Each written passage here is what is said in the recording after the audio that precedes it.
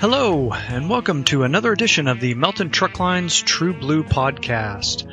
We've been on a bit of a hiatus lately due to circumstances beyond our control, but we are back, and we are back in a big way because our Vice President of HR and Safety, Miss Angie Buchanan, got us our best guest yet. That is none other than our CEO and President, Mr. Bob Peterson. Bob takes great pride in the fact that he still holds his CDL and started out as a truck driver back in the day. And not only does he talk about getting started in the business, but he shares with us some funny stories from his days back out on the road. So without further ado, here is Bob Peterson.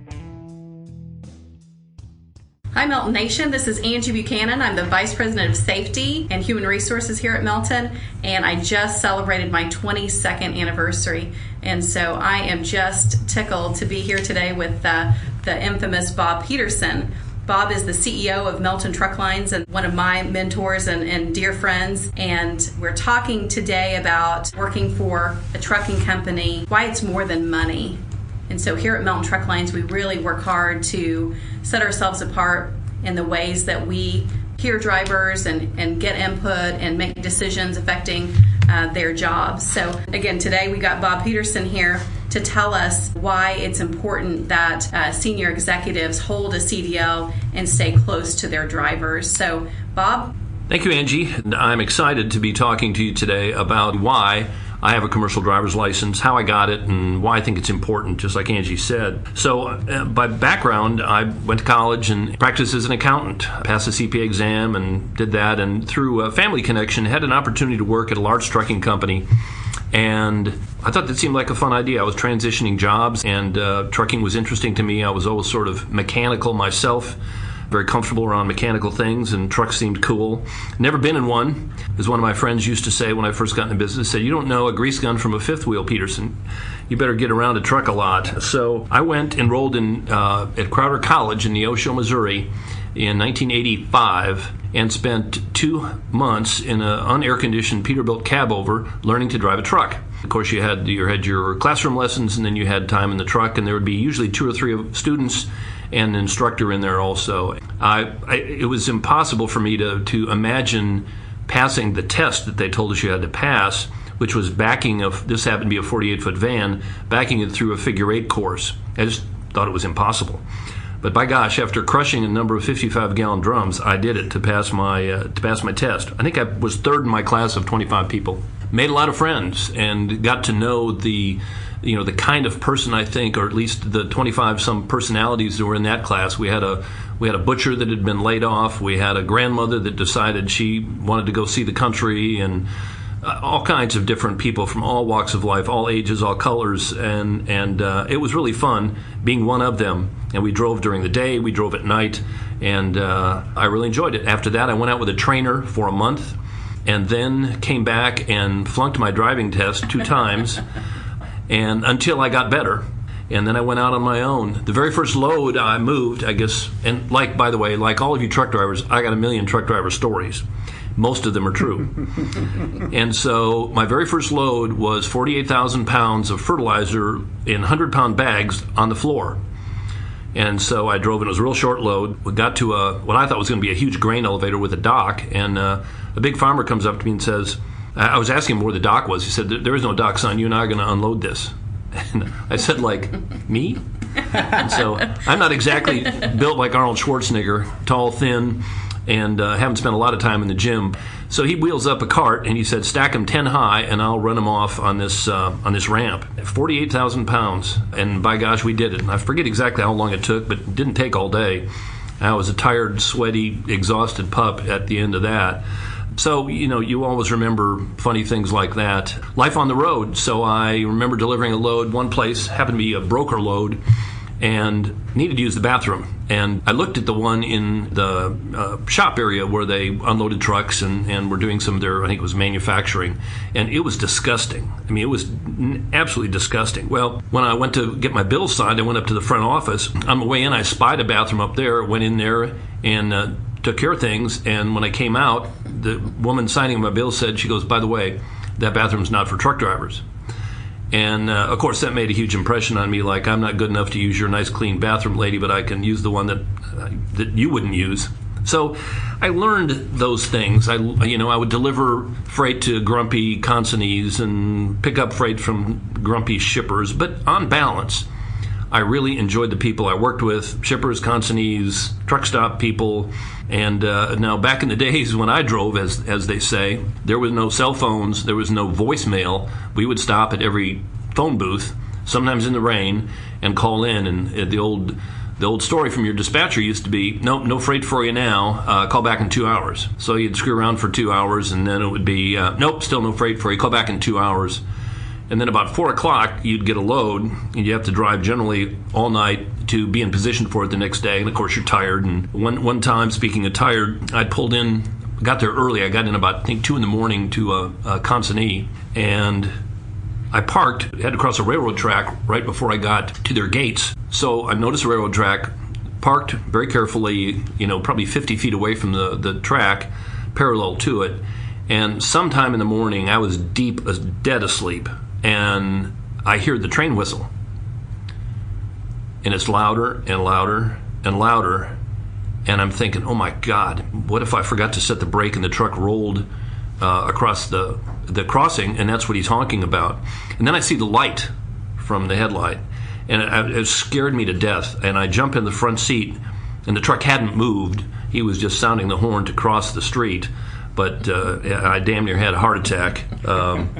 So one of those many experiences. But all those experiences, I drove for 6 months just like a regular old truck driver, just like you guys and gals, and got paid by the mile. Actually, back then, my starting pay was 16 cents a mile, and that's what truck drivers were making back in 1985. What are you paying your drivers now?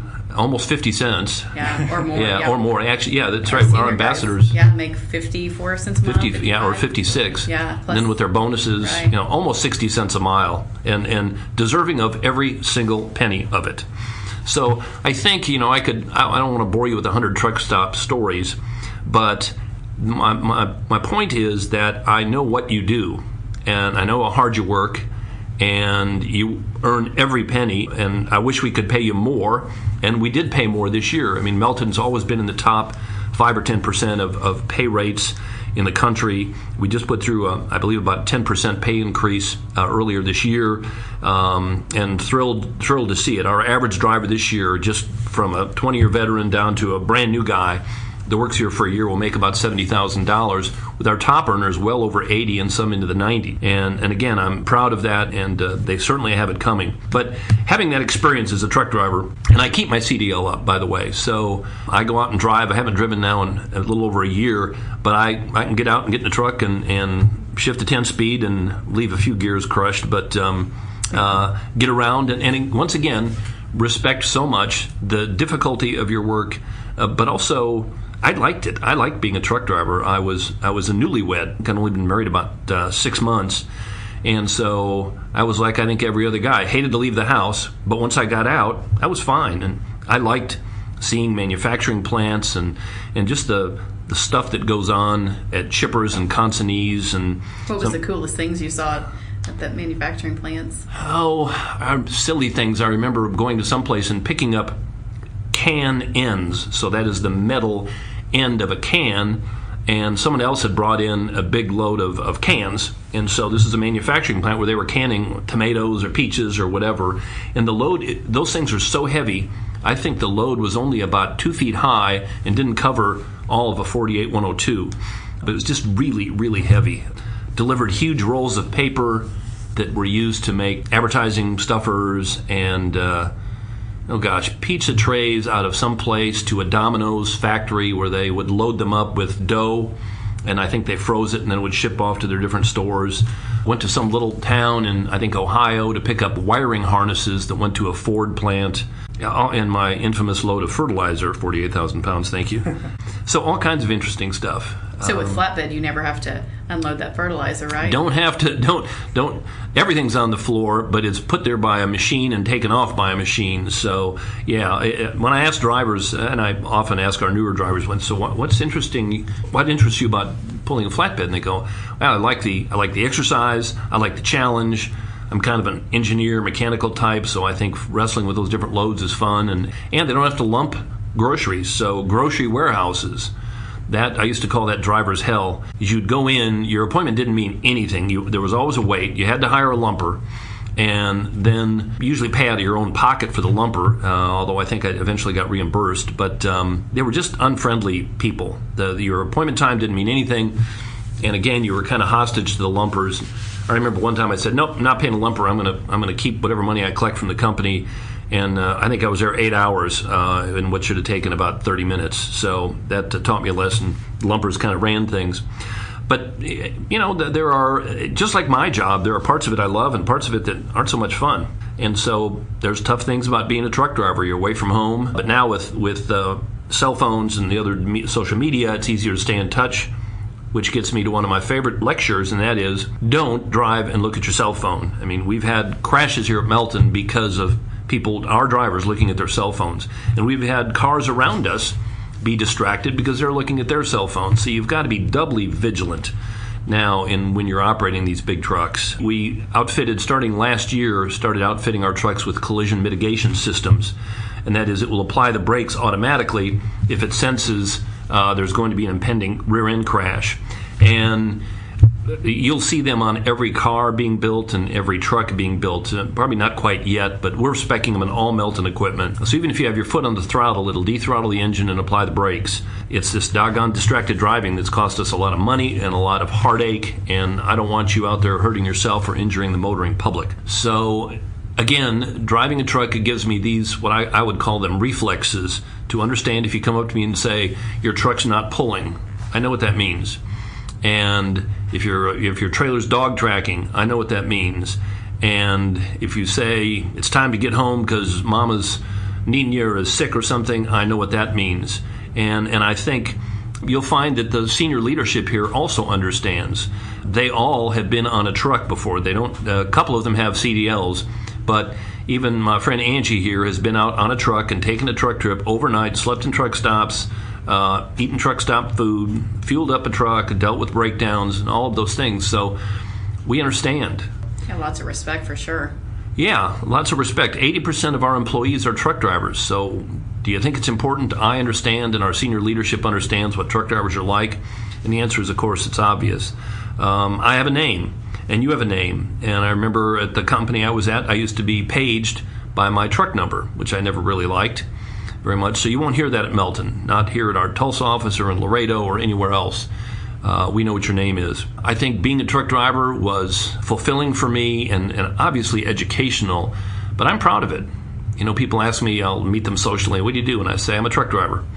And they might say, oh yeah, what else do you do? And I'll say, well, I'm fortunate to lead a good-sized trucking company. We started with 30 trucks, and today we're operating almost 1,400. And that comes from taking care of people and being respectful and listening. We have driver round tables, we call them, regularly, and lots of chance to get input from not just our senior drivers, but from new people and people of all backgrounds and again, all general types. So we'd love to have you here at Melton Truck Lines. I think you'd find this a place where you can make a darn good living and be treated with respect, have your input listened to, and enjoy a nice career here. Our benefits are terrific. I won't go into all those, but love to have you check out our website or call in and talk to one of our terrific recruiters and learn more about the Melton story. Well, that was a shameless plug, Bob. I appreciate that. And it kind of displayed perfectly that being a truck driver, you deserve all the money that you can get, but we want you to drive for a company because it's more than money. It's about our pet and rider passes. It's about how we take care of your family. It's about our free clinics and on-site medical dispensing and all these other really cool things. And what was that, Pax? I was going to say, you find a home. That's one of the first things you said to me when I came to work here and you years found ago. You 8 years ago. Yeah. So we want it to be more than money because, again, we know that people have choices and we want it to be a home that you're proud of. And proud of it we are. If you enjoyed this podcast and you'd like to hear more from Bob Peterson, please go to our website at www.meltontruck.com and leave us a comment. You can also find us on Facebook, Twitter, Snapchat, Instagram, and all the other places that people find us. MeltonTruck.com is also where you find all the information about this great company and what it would be like to start a career here. Until next time, this is your host, Pax Rolfe, signing off.